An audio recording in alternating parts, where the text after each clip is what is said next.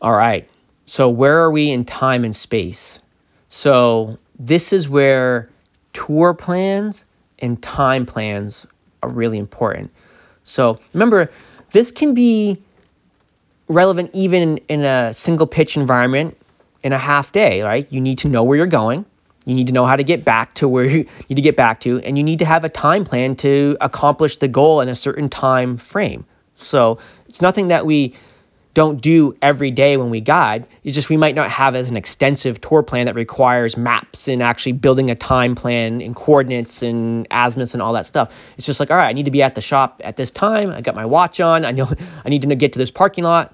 But as we start dealing with more mountainous type of guiding, more significant guiding, more travel, right? So that could be skiing, that could be backpacking, that could be alpine climbing. We need, even just like climbing long rock routes, right? Like really, really long rock routes, you need to actually build in, especially if you have to approach something for a long distance, you have to build in that tour plan and that time plan. And sometimes the actual tour plan is less relevant if it's really easy to navigate to where you're going, but the time plan is more relevant, right? Sometimes the time plan is less relevant if that time's not an issue so much, but the actually getting to your point is more of an issue. And sometimes they're both really important. So it's really key to actually look at a map, whether it's a paper map or a digital map, and start building those things. Now, I still really like to do this stuff by hand on a paper map. It's just a piece that's how I learned. I really like that process. It just gives me a connection to these skills that I don't want to lose. And I find a lot of enjoyment in it.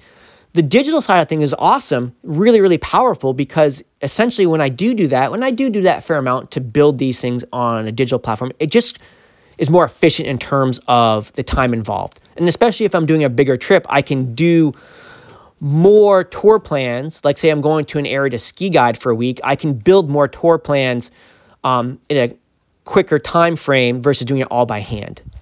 But I'll still look at the maps quite a bit because I kind of like it's like reading a book, actual paper book in your hand versus reading it on your phone. Like I still like the tactile piece of holding that book in my hand. The other nice thing about using a digital platform is that it does a lot of the numbers for you, right? So you draw a line from one point to the other and it tells you exactly, the units you want to use in terms of azimuth. It tells you the starting point and the ending point in terms of whatever units you want to use in terms of coordinate system. It'll tell you a distance, and once again, a straight line distance, right?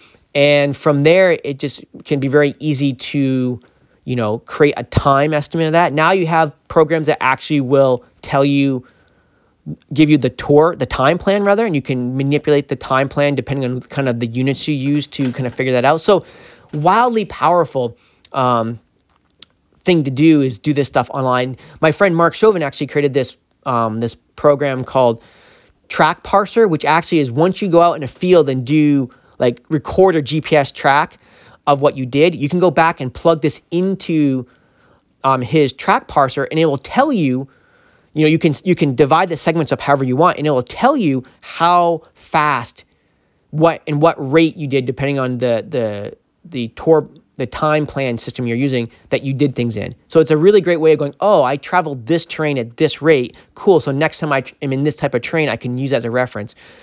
I still do that a lot in the field. So if I'm creating a plan, right, and I have a time plan that gets me from point A to point B and from point B to point C, so I'll have what I think I'm going to do each one of those legs in. And when I get to that point, I might look at what it actually took me to do it in and write it in my notebook. So I know I did this faster or slower than I thought. And I might actually write in my initial rate that I was using as a calculator to get that number. So that way, when I actually get the real rate that I did it in, I can go back and go, oh, I'm actually more using this number versus that number in terms of a tool in the system making the time plan. So, but that does require you have diligence in the field. It does require you to not forget that stuff. It's really easy if it's cold out to not do that or not account for oh, we actually took a 20-minute break here versus a 10-minute break. So we started at this time versus that time. So it's very easy to not do that well. It takes a lot of diligence in the field, but it's essentially doing the same thing that Track Parser does,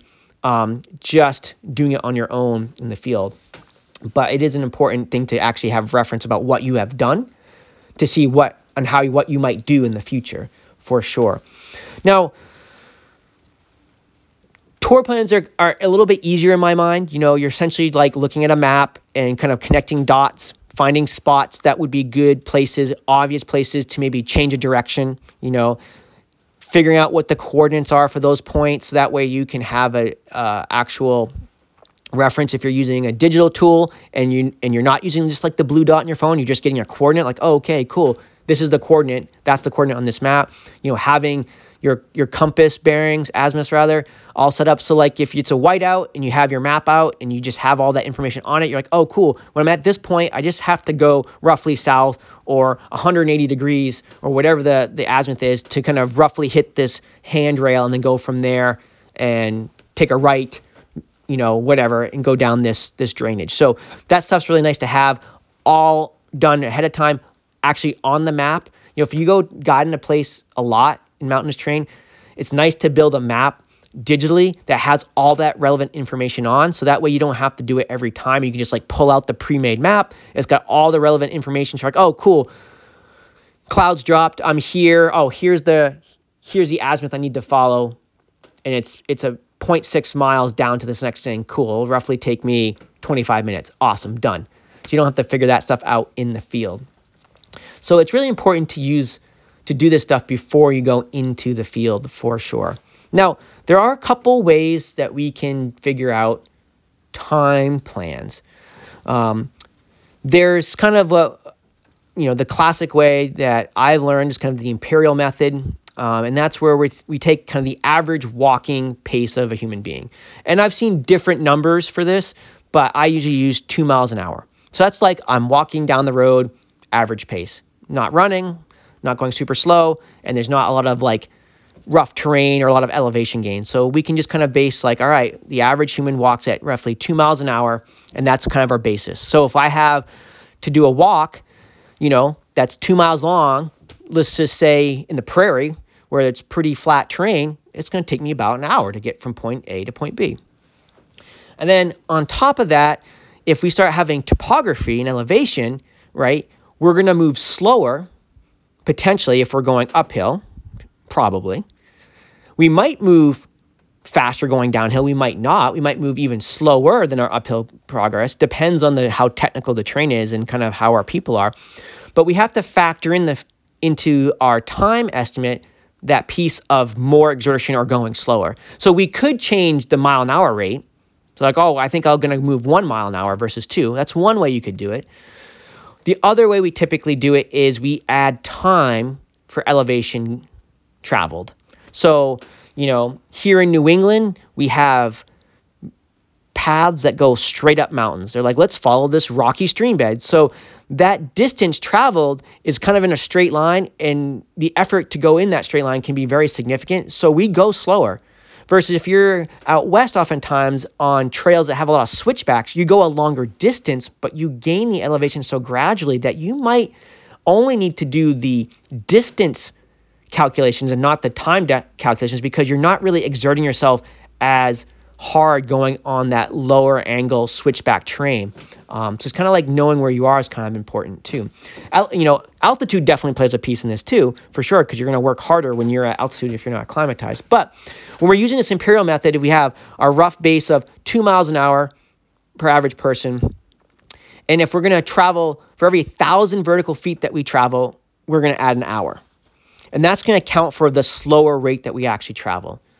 So if I'm going to do a 2 mile hike, but I'm going to gain 1,000 feet in that 2 mile hike, well, that's to do a rough time estimate. That's 2 miles an hour, 2 miles. So that's 1 hour there. And then 1,000 feet.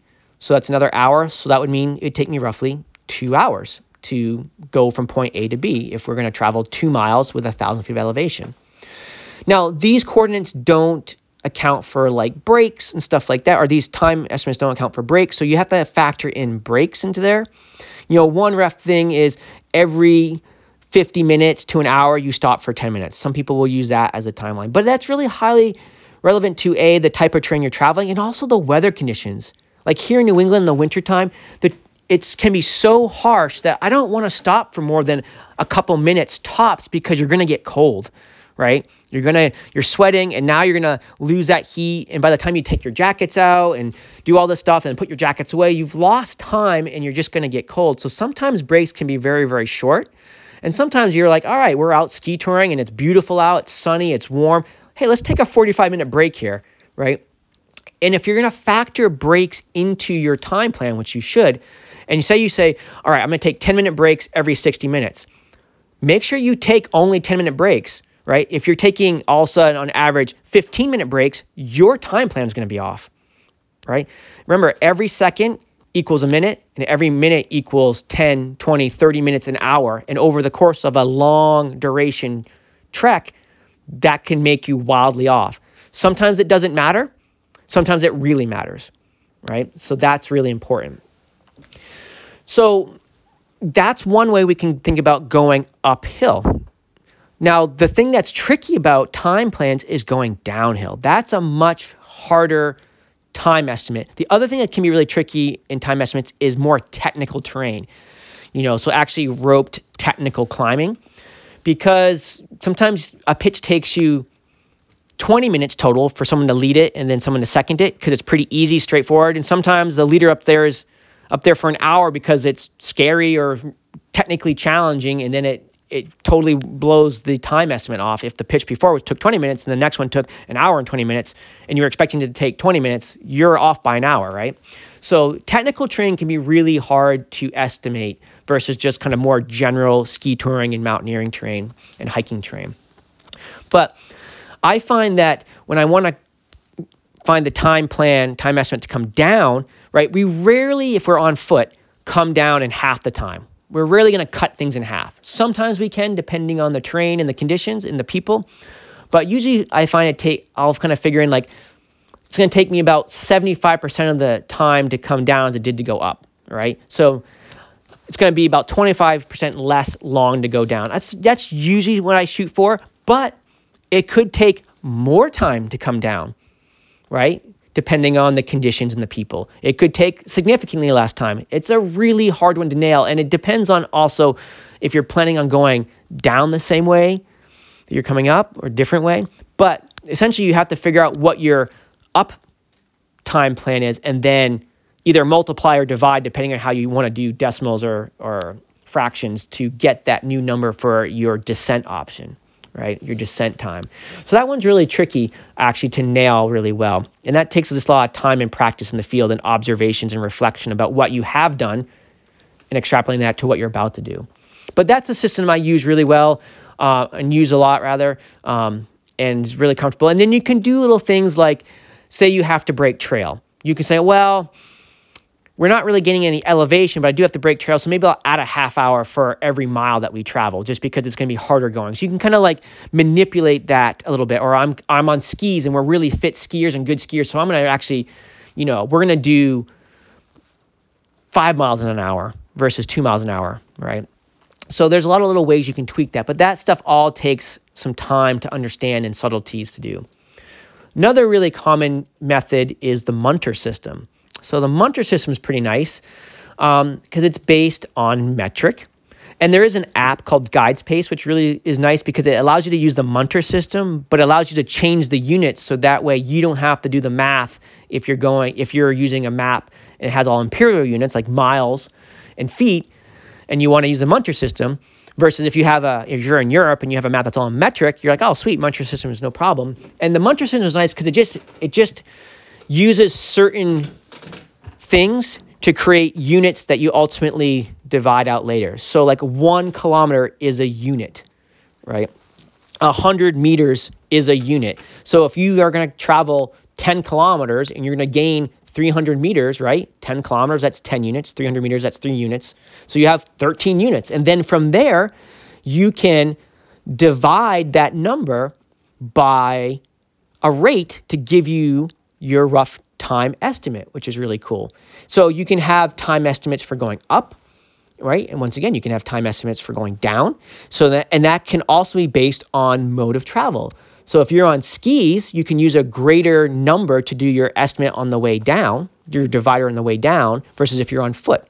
And the cool thing is there's some like basic stuff, like Munter unit of 4 is roughly moving uphill on foot or skis. Munter of 6 is, coming down on foot, and then usually Munter unit of 10 is coming down on skis, right? Those are just really rough estimates. The other cool thing about Munter units is that you can make them more precise and accurate by using decimals. Like I'll tell you right now, guides pace going up for the average client is not 4. It's probably more like 3.5 to 3.8. That's been my experience, right? 4 is a little bit fast for the average client going uphill in mountainous terrain. And then if you're going, once again, really like you're expecting to do like either breaking trail or bushwhacking, you could drop your Munter unit down to 1 or 2. Just like if you're with a really fit team of skiers, you might up your Munter unit to 20, right? So that's the cool thing about Munter units is that it can be sometimes easier to do in the field. But I also think that's just relative to like how well you know that system versus another system. Like if you're really intimate with the Imperial method, you can do those calculations in your head. If you're really intimate with the Munter system, you can do those calculations in your head. And it's pretty nice. So it's just another system to use. Now with Munter units, you typically will kind of do the overall change and elevation up and down and kind of represent that as just one block. And I think that's really useful if you're like, say you're on a ridge line that kind of the general trend is up, but you have these up and downs, kind of like a sawtooth ridge line. I'm just going to kind of factor in all the elevation change up and down into one block and just do the time estimate for that whole thing. If I have a tour plan that has significant up to significant down, so we're saying we're ski touring up for 2 kilometers and then we're going to do a long ski run down, right? I'm probably going to break each one of those segments up and just do the up time and then the down time for the longer segments versus adding it all together. I find for me that makes a much more accurate projection of what you're going to do, for sure. But if it's all kind of like, a rough, we're roughly gaining altitude or roughly losing altitude and there's little ups and downs in the way, I'm probably going to just do that as one big block because you're never going to do the up and down for each one. And now as we have programs that kind of figure that stuff out for us, they actually can account for a much more precise and accurate, measuring of those ups and downs, which is kind of cool. So you don't even have to factor in as much some of that other stuff, but it's something to be aware of when you're doing any time estimate is how significant the up is versus how significant the down is when we're doing those time estimates. So there's another system that you can use too, which is kind of what we use a lot in ski touring, and it's thinking more about how long does it take us to gain 1,000 feet. So like roughly guide pace, you would say is like 800 feet to 1,000 feet an hour, right? Going uphill. Sometimes slower for sure with a group, sometimes faster with a group. And I find that system works really well when you're either skiing or you're climbing like a consistent snow slope where the pitch is steep enough now and you're just kind of consistently moving up this slope versus low angle terrain. I find some of the Munter units or the Imperial system work a little bit better. But if you have like a consistently steeper slope that you're just moving up, I find that to work really well. It's just like, all right, I'm going to gain 1,000 feet in an hour. And then you can kind of like figure out that pace based on that. And the cool thing is if you tie that back into a tool like a GPS watch, is that you actually have the ability to not only see distance, right, and time, but you also can, program your watch to tell you what your pace is, what your actual rate is. So maybe your current pace versus your average. And I find that I use that average pace a lot to kind of like recalibrate how I'm doing to my time plan relative to what we're actually doing in the field. I find that knowing what your actual pace is at the moment is really nice so you can feel what a 2 mile an hour pace is or what a Munter rate of 4 actually feels like, right? You're like, oh, that's what this is. I can see that now because my watch is telling me this is how fast we're going right now. So that's a really useful tool to help give you some insight about what you're actually doing versus what you maybe thought about doing. So these things are really important to figure out and get really dialed in.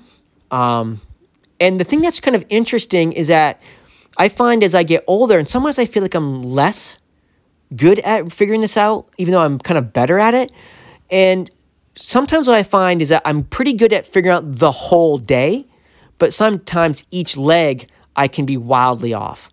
because it just took me more or less time to do a certain leg. And there's always a certain amount of uncertainty when we're dealing with, especially places you haven't been, or even places you have been in terms of the conditions and then the fitness of your client.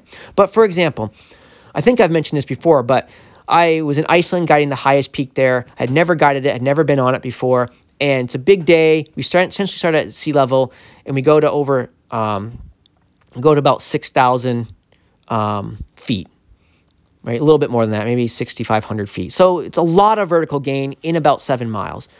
And I essentially built a tour plan and a time plan for up and down, and it came out with, my estimate was 14 hours and 21 minutes. And I had each leg set up for, figured out what each leg was going to be for time and distance and bearings, azimuth rather, and coordinates, all that stuff. And then as the day went on, I would just notate what I did those legs in. And what I found is that some of the legs were kind of pretty off in terms of the time it took us. And partly that was my client's fitness and fatigue over the course of the day. And partly was just not knowing the terrain and the conditions that we had.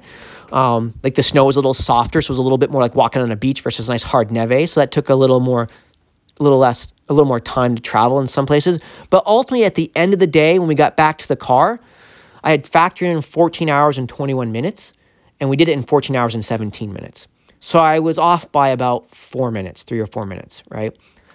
You can't get much closer than that. And that was a combination of experience, skill, and then luck. Like we could have easily been back a little earlier, because I took like a longer break at one point, because I felt like, ooh, it's a good time to take a little longer break. Let's actually take our boots off, let our socks dry out, right? We're doing pretty well on time, so I'm actually going to stop for a longer period of time than I anticipated to at any point on that day.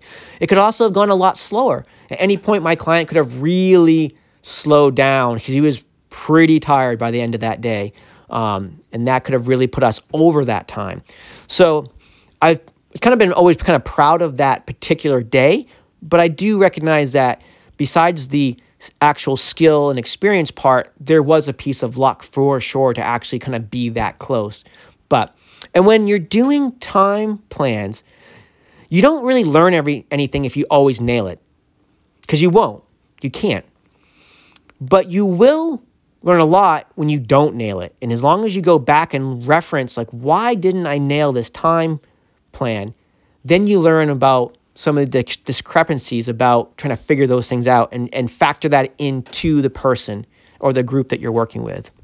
So it's kind of funny, like when I'm on a longer day and we have kind of distance to travel and I have like a time plan, I'm constantly looking at my watch and the distance travel. I'm a little obsessive because I'm constantly redoing the math in my head to make sure that we're kind of making the progress I need to make to get to a certain point. And so sometimes I'll throttle back and sometimes I'll throttle up.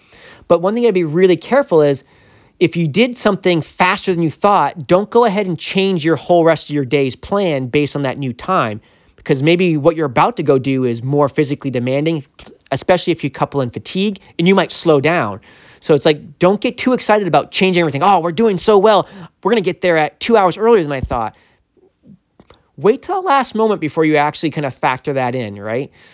Because you can get surprised. I've been surprised in my past when I've done that, got too eager with our performance early in the day, and it really affected my time plan for the rest of the day, because later in the day, we went a lot slower than I anticipated, or more what I anticipated to begin with.